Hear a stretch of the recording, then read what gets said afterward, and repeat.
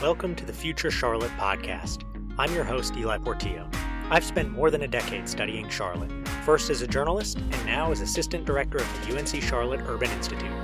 20 years ago, this city looked radically different.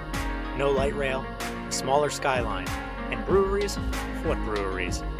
What will we look like in the next 20 years? That's what we're exploring on this show. Our guest today is Daryl Williams, founding partner and owner of Neighboring Concepts, former Mecklenburg County Commission member, and someone who's been involved in a lot of really interesting and wide-ranging parts of developing Charlotte. Daryl, thanks so much for joining us. Thank you for the opportunity, Eli. So before we really dive in here, tell me a little bit about yourself, and for people who aren't familiar with Neighboring Concepts, tell me about your firm and the work that you do. Yes, I'm Daryl Williams, born and raised in Baton Rouge, Louisiana, graduated from Southern University in the Department of Architecture and moved to Charlotte back in 1983 and founded the firm in 1996 with two other partners. And our first office location was a 500 square feet space in what was called the West Charlotte Incubator, which is a blue building that's still standing at the back of Johnson C. Smith campus. You know, we decided to start a non-traditional firm to focus on planning and revitalization in and around socially and physically challenged neighborhoods, urban neighborhoods like the ones I grew up in, and that exist all over this country. You know, over these years, our firm has evolved now with 18 dedicated professionals who are as passionate as I am about the work that we do. Our firm is led, the studio in our firm is led by Luke Vogmar and Daniel McNamee, who are soon to become partners in the firm. And while we still focus our work in these areas, we truly enjoy the opportunity to design a variety of different project types with the common theme of providing quality design and engaging with one another regardless of our differences. You know, we like to really work on projects that promote history and culture, celebrate diversity, and projects that transform people and communities while also respecting the environment that people are in. So tell me a little bit more about that relationship between the built environment and those intangible elements of community. Because I think that's a really interesting area that, you know, is hard for people to conceptualize sometimes, because on one hand you have buildings, structures, spaces that are so real and tangible, and on the other hand you have intangible aspects of community that people know are important, but they can't really sometimes put their finger on exactly. I think that's an interesting area that you do a lot of work in. Well, you know, we really do see architecture as a tool or mechanism which help to spur community engagement that can last long after a particular project has been completed. You know, we've been involved in projects where there was not a lot of engagement. And once the project was complete, engagement continued with that community, you know, because of what they really were able to appreciate coming together with the neighbors and talking about their community. So architecture brings that out in people. You know, the way spaces are designed, both indoors and outdoors, can either impede or support meaningful community engagement. You know, spaces are generally much more appreciated when the design is authentic and meaningful input is gathered from people who have to use those spaces, whether they're indoors or outdoors. You know, so oftentimes we have preconceived ideas before engaging with the community, and we need to make sure we stay away from preconceived ideas and make sure that the design of buildings and spaces are inspired by the people, the history, and the culture of a particular community. I think that's how you do it. It's sort of authentic. It sort of just comes out. It's not something that you go in saying that we're going to use architecture to do this and that. But it just happens because it's something people really care about, because it's something they touch and feel every day. What makes for good community engagement? Because that's one of those concepts that I think sometimes developers hear and they're like, oh, I don't want to give the community a veto. I want to hear them, but, you know, I still want to do my plans. and community members here, and they think sometimes, is this just going to be lip service paid to our concerns? How do you kind of mediate that role in the middle and make for productive, authentic community engagement that's not just lip service and at the same time isn't what developers often fear, a veto on any plan? Well, I think the first thing you have to do is clarify expectations. I think there are some things that is not something that is debatable.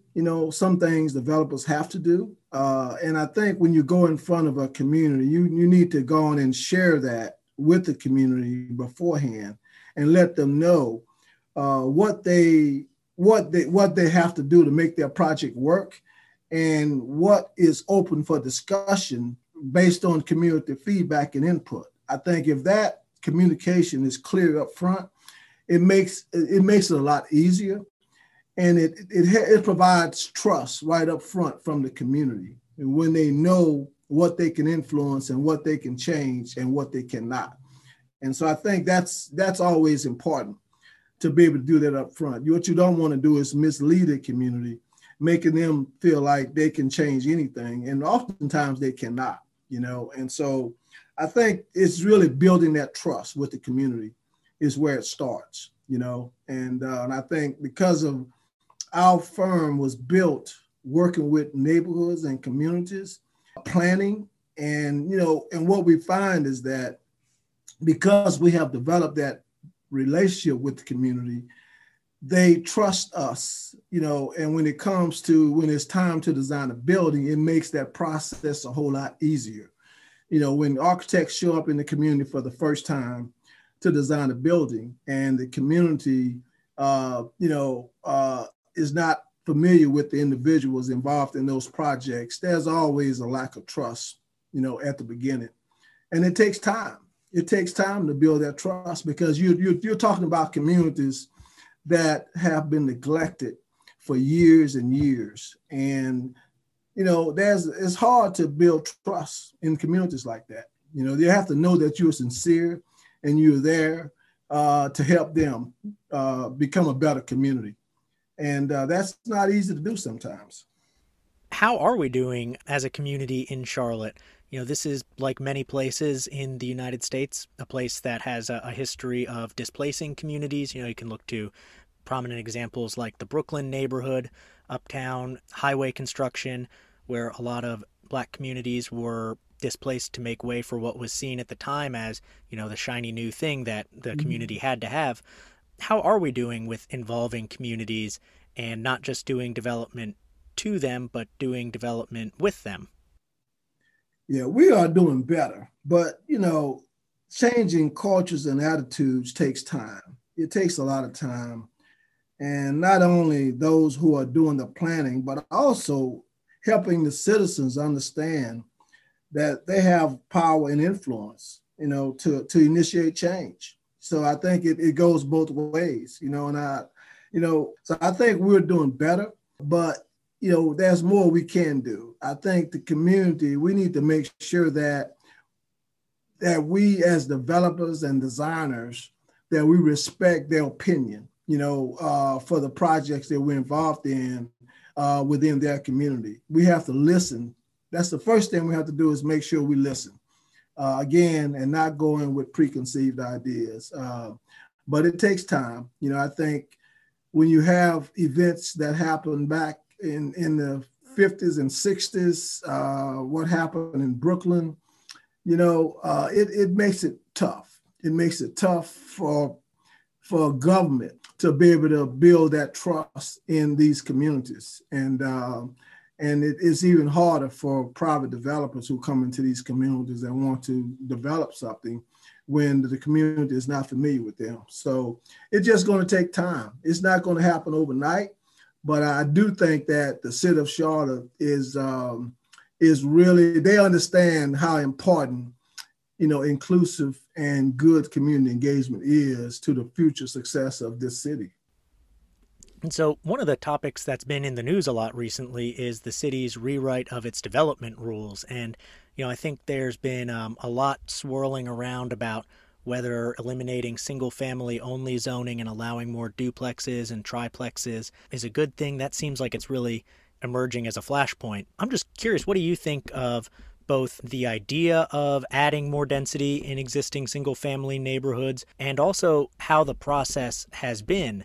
There's been some talk that maybe there hasn't been enough community engagement around the Unified Development Ordinance and the Vision Plan. I know coronavirus has made that hard. What do you think about all this? Well, I'd say that, Ty Wall, our planning director, he's the right person in that job at the right time. He understands the value of inclusive community engagement. He's open to new ideas and the opportunity to look at things a little different than the way we've looked at them in the past, under his watch. And we talked about, you mentioned the comprehensive plan that the city is undertaking. I mean, that's a major undertaking to take that on. And as you mentioned, the pandemic has made it much tougher to be able to implement meaningful community engagement, but it's just prolonging the time to get it done. And I think the challenge is this, for many years we've had adopted area plans throughout the county, right? Throughout the city, various neighborhoods and communities were involved in helping to develop those adopted plans. The problem is that those plans are old. And on one hand, there's been so many changes, both social and physical changes that has happened throughout our city, but we're still using those plans, to look at rezoning decisions today. Those plans are 10, 15, 20, 30 years old. And it makes it much more difficult, when the community, is providing input based on old plans, on a rezoning decision that developers are trying to push today is really unfair to both the developer and the community because a lot has changed. And the only adopted plan that we're using to determine whether it's a good rezoning or not are old plans, and so a new 2040 comprehensive plan will really make a difference in those planning decisions. And as it relates to mix of uses, mix of housing types within a neighborhood, I'll give you a really good example. I live here in Wesley Heights, historic Wesley Heights. And, I live in a single family home. On one side of me is a fourplex. And next to that fourplex is another fourplex. Across the street is a one-story multi-family building with single-family houses on either side of it. And what that has done, while we developed a plan in Wesley Heights probably over 20 years ago, and of course, property values has increased in this neighborhood, just like most inner city neighborhoods. However, what has helped Wesley Heights maintain some sense of affordability is the mix of housing types. There's some when you only have a 400 or 500 square foot unit, within a building, it's only so much you can go up on those units. And so it makes it more affordable by having a mix of uses, and you don't have a neighborhood that has 100% all single family homes throughout a neighborhood. So I think that has really helped Wesley Heights. I mean, and I think the other part that has helped too is that it's this historic neighborhood. You just can't go in and start tearing those small units down to build 4,000 and 5,000 square foot homes like they've done in some of these other communities. And so I think the idea of looking at, how we plan in these neighborhoods and the need to be able to provide a mix of different uses, housing types within a neighborhood, it makes a lot of sense to me because I live it every day. I mean, we have a diverse of, we have a diverse group of people in Wesley Heights, residents who's been here a long time and a lot of new residents. And it's made the community stronger. You know, it's a stronger neighborhood when you have more diversity, both socially, racially, economically. It provides a better neighborhood. So I think it's important, and it also creates more interest in architecture and design. To go into a neighborhood and see all the homes looking alike, looking the same. And so I think it really helps to really look at how we look at lots and neighborhoods and the need to be able to provide a mix of uses within those neighborhoods, a mix of housing types. Yeah, and that resonates with me. I lived in Dilworth for a long time, and I was always renting there, but I was able to do that because there was a duplex, a fourplex, and a townhouse development that over the years my wife and I were able to hopscotch between. And, we loved that. Mm-hmm. We never would have been able to spend any time in that neighborhood if those different housing options weren't available. And I think when you look at Charlotte's older neighborhoods, there are just a lot of different types of housing mixed in that you're kind of so used to seeing that unless you're really looking for it, you don't even realize as you're walking down a street in Elizabeth, Dilworth, Myers Park, Wesley Heights, a lot of older neighborhoods, like, oh, there's a duplex in between those two single family houses. It just feels natural. And, it's not a problem because you would assume that, we would have a lot of problems, or challenges. I think it's a perception more than anything, but we have, like I say, the fourplex next door, the backyard is mostly a parking lot. We haven't had not one problem, I guess, in 12, 13 years we've lived here with any of our neighbors, and that's not what people perceive, and why they fight these kind of things. But it makes for a better community when you could have a mix of uses, a mix of housing types. It really promotes neighborhood diversity. Well, one of the projects that you're involved in that I think is really interesting and illustrates a lot of the tensions and changes and disparities and opportunities that are at play in neighborhoods throughout our region is in the Smithville area of Cornelius. Tell me a little about that. For people who aren't familiar, could you just kind of lay out what Smithville is, what's been going on there, and what your work is trying to do? Well, Smithville is a sort of one of those urban neighborhoods that's in the suburban part of our community that's been there for a long time, where predominantly African American that is dealing with some of the same challenges that we're dealing with here in Charlotte, with some of the urban neighborhoods around Charlotte. Trying to figure out how to deal with change, with all the development that's happening around the neighborhood. And so I think it's important that neighborhoods take control and control their own destiny instead of sitting back and not doing anything and allowing the private sector to influence their future. And that's what happens if you do nothing, and Smithville decided that they were not going to do nothing. So they came to us a few years ago and wanted us to assist them in developing a plan to help deal with the type of issues that come about in these neighborhoods where folks who have been living there for years oftentimes get forced out because they can no longer afford to live there. And so, the Smithville Coalition, which is made up of all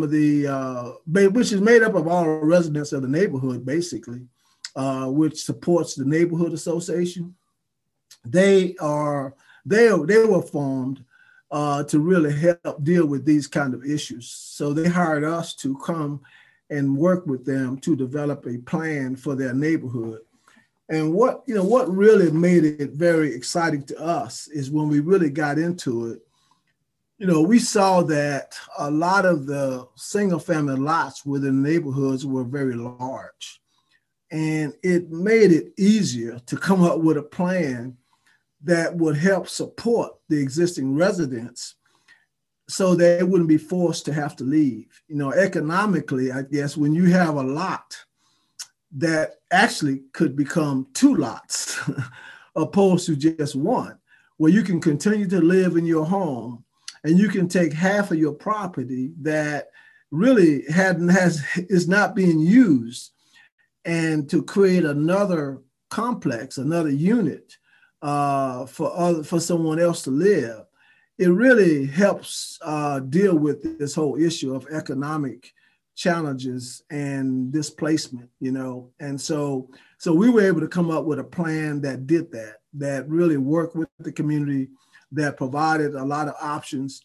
And I will tell you that, Smithville has a big advantage because it's very fortunate that they have residents within the community with special real estate and affordable housing expertise who will actually lead the redevelopment of this community. And that makes a big difference. It will help control future development and ensure that the residents are able to continue living in the community if they desire to do that. And, to be honest, the best way to control gentrification is to have the development and revitalization led by grassroots community organization. However, it's absolutely essential that they have folks with expertise in real estate and development, or they will be set up to fail. And we have several examples of that right here in Charlotte. And so I think that's what, Smithville has a big advantage because they have individuals who are providing their time and their talents to help make sure that the plan that we are really still working on, it's going to be successful, relative to making sure that you're able to increase and one of the things we're doing there, we just talked about it here in Wesley Heights. One of the things we're doing there is providing a mix of housing types as well, not just single family homes. Wherever we can squeeze a duplex, a triplex, or a fourplex within the community to create density while maintaining and keeping the existing fabric in the community. That's what's in this plan. I think that really speaks to, it's not a contradiction, but something people don't see a lot of the times, the fact that development and redevelopment can lift up a community while not pushing everyone out. I think a lot of times in the popular dialogue, it's kind of a binary. It's portrayed as if there's development, everyone here will have to leave. And I think that this project and the work you're doing kind of points to a different way to look at it. You can't freeze a community in amber, but development and change doesn't have to mean mass displacement. That's right. And I think what has helped also is that the town of Cornelius has been very supportive. I mean, they understand the challenges, and I think they've also gotten funding from Mecklenburg County. So, this is Smithville is a really good example of the community working with government, with all the partners having the same goal in mind, and that is to make sure that there's a future vision and a plan in place that supports the existing community that are there, allow them the opportunity to stay there if they want to, while also allowing other developers and others to come into the community and participate. But it's based on what the community wants, not having to react to what a developer want to do. So I think that really makes it easier when developers do come in. They know what they can and cannot do. And it really solves a lot of problems that exist in changing neighborhoods. And it's not just about the residential side of things. You're also involved with the Excelsior Club and the effort to preserve, repurpose, and reimagine that space. For people who aren't familiar with that, can you just give a quick summary of that project and your involvement with it, and maybe most importantly, why it really matters for the community that the Excelsior Club and buildings like it are not just wiped off the map? Well, as you know, Charlotte has done a poor job, saving historic structures. And those in the Black community is really no exception. You know, if you are Black and you've lived in Charlotte for any significant amount of time, you have either visited or heard about the Excelsior Club. If you want to know what's happening in the Black community in business or politics, you could always find out at the Excelsior Club. You know, it was the ultimate place for real community engagement that happens to also have great food and entertainment. It was the leading Black private social club in the Southeast. And I mean, believe it or not, I think people may not realize this, but I mean, they had musicians visiting the Excelsior Club like Nat King Cole, Louis Armstrong, James Brown, Sam Cooke, I mean, and many others. I mean, it has a history of fellowship, engagement, community activism. You know, civic groups were able to go there and meet. Just a tremendous amount of history happened at the Excelsior Club. And we were fortunate to be working with the new owner who purchased the Excelsior Club, you know, Darius Anderson out of California with Kenwood Investments to try to help find a way to repurpose the place and save it, to try to make sure that what comes out of the new Excelsior Club is based on community feedback and input, and again, promoting the history and culture of the Washington Heights community where the Excelsior Club is located. So that's really the idea. The owner is really committed to making sure that what comes out of this, the redevelopment of the Excelsior Club, is one that is really celebrated by the community. But it has a tremendous amount of history. And I'm not sure, it's probably not very many places in Charlotte that has had the kind of history that the Excelsior Club has had. Yeah, and that kind of, I think, counters some narratives about Charlotte, too. I moved here from the Washington, D.C. area, and it's kind of like, oh, Charlotte's not a city of culture, of art, of history. And I think a lot of those narratives are because we've allowed things like the Excelsior to fall out of our public consciousness and be wiped away a lot of the time. Exactly. I mean, it's just like, yeah, and it's just like what happened in Second Ward with Brooklyn Village. I mean, you know, you can just imagine that at one time, the whole area by Midtown was connected to Second Ward and Brooklyn Village until independence came in and divided that community. Pearl Street Park was actually part of Second Ward High School. It was the athletic fields for the sports program. And of course, they tore down Second Ward High School, but fortunately, they kept the gymnasium. And we were able to work with the Second Ward alumni and the county to help restore the gymnasium so that it can be used by the community, particularly by the Second Ward alumni. And it was just fascinating when they opened up the renovated facility and to see some of the Second Ward alumni members show up, some in wheelchairs, you know, just celebrating the reopening of that facility. It means a lot. And I think the community was very appreciative of Mecklenburg County in supporting some funding to restore that building. And it means a lot to the community, you know, despite the bad things that were done, that I think everyone understands that moving forward, we have to do better. So how do you get so passionate about these issues, and where does your interest really spring from? I mean, I hear it in your voice as you're talking about it, which you don't always hear when you're talking to people either in the planning and development fields or in general.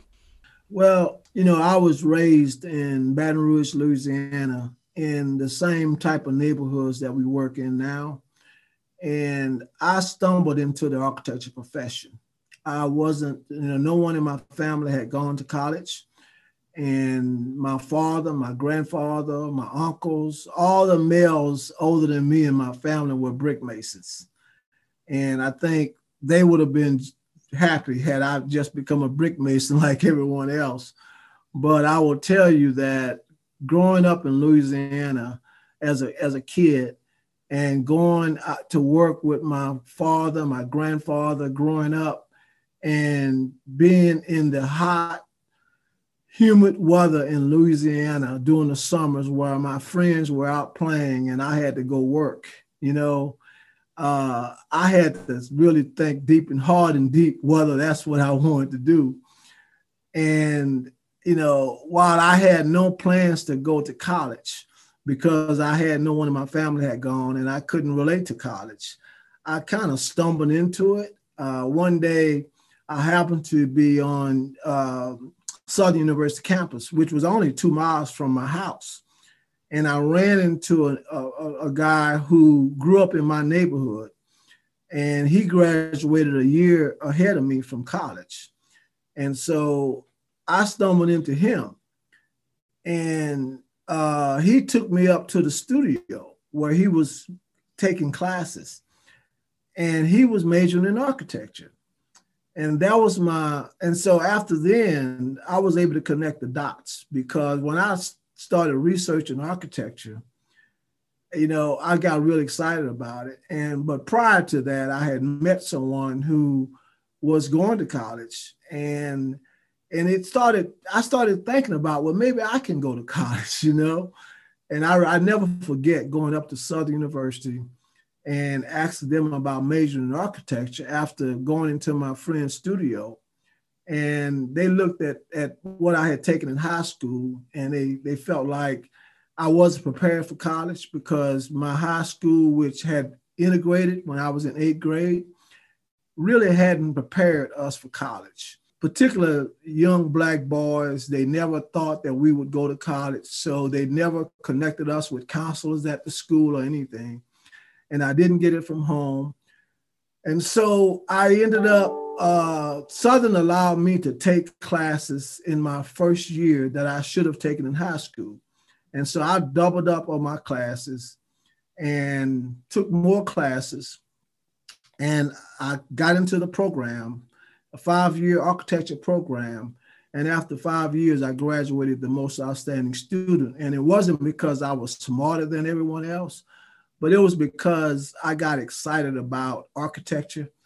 I saw that it was something I can do. And it was something that I was prepared for because I took art and drafting in high school. I didn't know why, but I enjoyed it. And I was able to connect the dots after I went into that architecture program at Southern and see what my friend was doing in class, And that's when, I just started believing in myself, I was an average student in high school. I just did enough to get by. But when I got to college and I saw that, I realized I had potential. I got real excited about it, So that's how I stumbled into architecture. And then after being out of school for a while, I began to struggle because, I had worked for, I would say in 5 years, I had worked for, in 5.5 years, I worked for 6 architecture firms. And so I was starting to think that I had picked the wrong profession because of, as you know, the architecture profession is a white profession. And until I got to Charlotte and had an opportunity to work for Gantt Huberman Architects, which is the firm that Harvey Gantt, our former mayor, and his partner founded many, many years ago. When I got there, I was there for 12 years. Even though I stayed I averaged about a year, less than a year at the first 5 or 6 firms I worked at. But when I got there, I stayed there 12 years because they allowed me to learn every aspect of the profession, from the beginning, working with a client, all the way through construction. And that really gave me the confidence to start my own firm. Gantt Huberman Architects was a firm that was founded on community involvement. Harvey Gantt was a former mayor. That's what inspired me to run for the Board of County Commissioners back in 1994 when I was working for that firm. And that's something they promoted, they supported. And that's why we do the same thing at our firm at Neighboring Concepts. We really promote and support people getting involved in the community. and trying to help make our community a better place. And I give all the credit to Harvey Gantt and Gantt Human Architects and his partner, Jeff Huberman, for really giving me the opportunity to learn and grow and to become the person that I am today. And it's because of the neighborhoods that I grew up in that give me the passion to try to do what I can to try to help people in these communities appreciate where they live and realize that their communities are just as good as communities anywhere. As you can see, I'm getting emotional, because this is something I care about. When you grow up in communities that do not have places for kids to play, there are ditches on both sides of the streets, nowhere, nothing but basketball. They often find other things to do that are not good.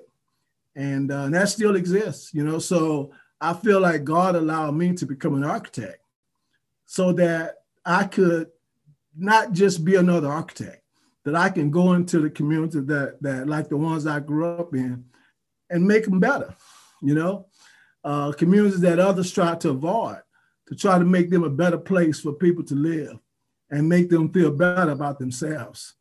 And I think that's what we have to do as architects, to not always look at the next dollar and how can we make a dollar.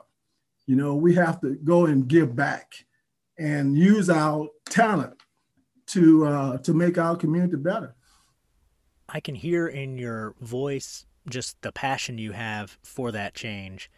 Yeah, and one other thing I would say too is that I couldn't do what I do without the folks that work with us in Neighboring Concepts. I think we have a diverse staff of individuals from different backgrounds, and they are as passionate as I am about the work that we do. And I think that's what makes it happen. If I had this passion by myself, it just wouldn't work. But having people who care about the community they live in, the community they work in, and that we can provide our talent and services to our community and make a living doing it. That's a blessing. So as someone who's had a really long history in this community and who's gotten the chance to see a lot of the issues that we're facing through a lot of different lenses, if you could change one thing about development, growth, how we're building this community, what would you change and why? I tell you, Eli, it's hard picking one thing, but I would say that first, I would say respect the voice, ideas, and thoughts of the average everyday citizen. And I think that would make a big, big difference. But I think another thing I would say is we need to try to build our transit system to include some affordable housing units that's walkable to our future transit stations. I think we missed that opportunity on the first transit line that we've done. And I think it's a great opportunity to make sure that people who are struggling, that they have an option whether they need to own an automobile or not, And I say making sure that there are affordable units along the light rail, I think, will really help deal with that. And finally, I would say we must also think about the lack of diversity, inequities during planning and development decisions. We have to think about those inequities while we're doing the planning, because it has to be intentional from the beginning, not an afterthought. And I was trying to think of an example, and I said, it would be like designing spaces based on a future pandemic, but designing the spaces first, then thinking about the pandemic afterwards and how to encourage and support social distancing, And that's the same thing sometimes we often not think about inequities while we're doing planning, but we have to be intentional about it. It has to influence decisions as we design. We have to think about those things. So sorry, but I gave you three. You asked for one. But No, it's okay. I think, I think it's tough to pick any one because everything is so connected. And, exactly. if this past year has taught us anything, it's that I think it's a lot easier to plan up front and think about eliminating inequities on the front end rather than trying to reverse engineer inequities out of the system decades down the line. So hopefully that's a lesson people are taking seriously. Yeah, that's right. Because one thing this pandemic has done is it really has sort of highlighted a lot of the inequities that does exist in our community. It just puts a light on them, and hopefully we learn something from that. Well, Daryl, thank you so much for taking the time to join us. I really appreciate it. Where can people find out more about you and your firm if they are interested in learning some more? Yeah, they can go to our website, neighboringconcepts.com, and you'll learn more about our firm and the type of projects that we're involved in and what we're doing. Great. Well, thank you so much. I hope you have a great rest of the day and hope to talk to you soon. Thank you. I appreciate the opportunity. Thanks for joining us on the Future Charlotte podcast, produced by me, Eli Portillo, at the UNC Charlotte Urban Institute. Keep looking to the future, Charlotte.